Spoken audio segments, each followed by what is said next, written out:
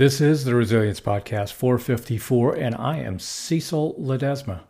It's Monday, September 19th.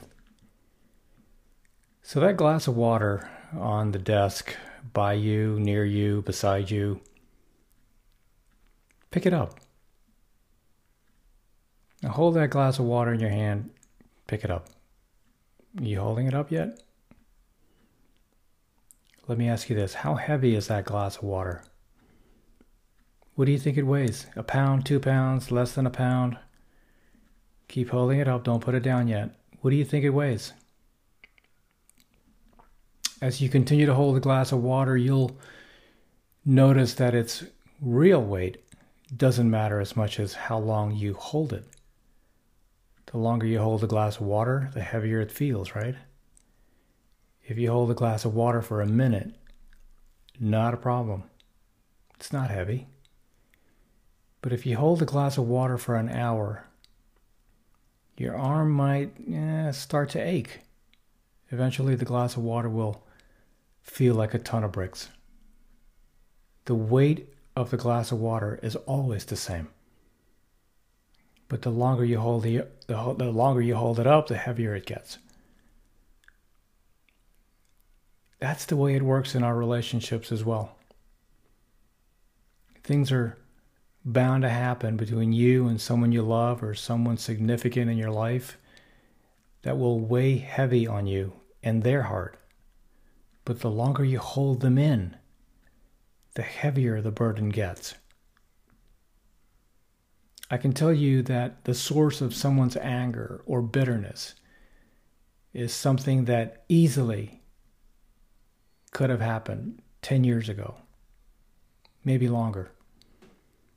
If this person, this relationship, this friendship is meaningful enough to you, then by God, courage is calling you to discuss it with that person.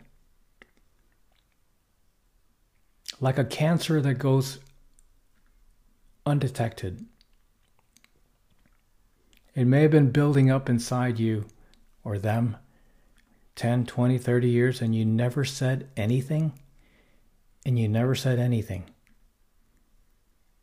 Are you hearing me? The anger, pain, and bitterness still plagues them today.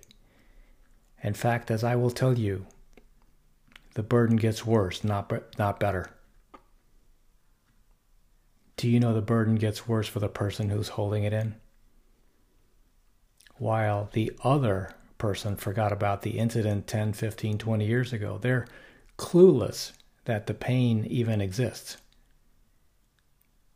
In a marriage, one would be shocked to learn that their spouse still remembers what happened, no less that it pains them and remains in their heart. That's not at all shocking to me. Not one bit. It's tremendously heartbreaking. That's what it is for me. Do you know what's bothering your spouse? Do you know the root of their frustration? Do you know what they just cannot absolutely let go of? And most importantly, do you know how to draw it out and how to help them finally heal? This is where a licensed and trained therapist can help. I'm not one of those. Most people have something that continues to bother them. Something that happened years ago and they never let go of. Something that they never moved through with their partner. And there it sits, getting heavier and heavier as the years go by. You see, old wounds that don't get treated aren't really old. They remain fresh. They're still open sores that eat away at your relationship or your marriage from the inside without you even knowing it. How do you stop the bleeding? How do you finally let bygones be bygones and move on in your relationship in a healthy, productive way? All I know is through lived experiences. Again, I'm not a licensed therapist, and there are some wonderful people out there that can help. But this much I'll tell you. Ignore the warning signs, continue to play with fire, and you may end up paying a steep price in the end. You can't ever turn back the hands of time, but you can learn from past mistakes and move forward. Validate the hurt. Validate the pain in their heart. Work on yourself first. Put in the work. Be patient. And don't forget that 4-letter word, HOPE.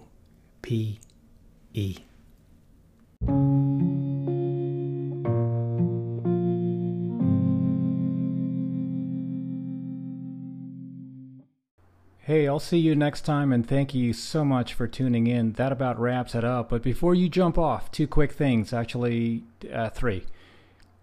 1, I've always wanted to author the conversation on resilience and mental health, because as a very proud Navy father, these topics affect me personally. And as you go about your day, be sensitive and be kind always, for everyone you meet is fighting a battle you probably know nothing about. Your life is a gift, and it's precious to me. And thank you so much for being a part of this community. And I'm not quite sure how you landed on this podcast. It doesn't matter to me. The fact that we're all in this together and that we can have a conversation is amazing. I feel very honored to be in your ears right now, and that you spend a portion of your morning, noon, or night with me. And whether this is the first podcast you've listened to or you've been a loyal listener, I just want to say thank you.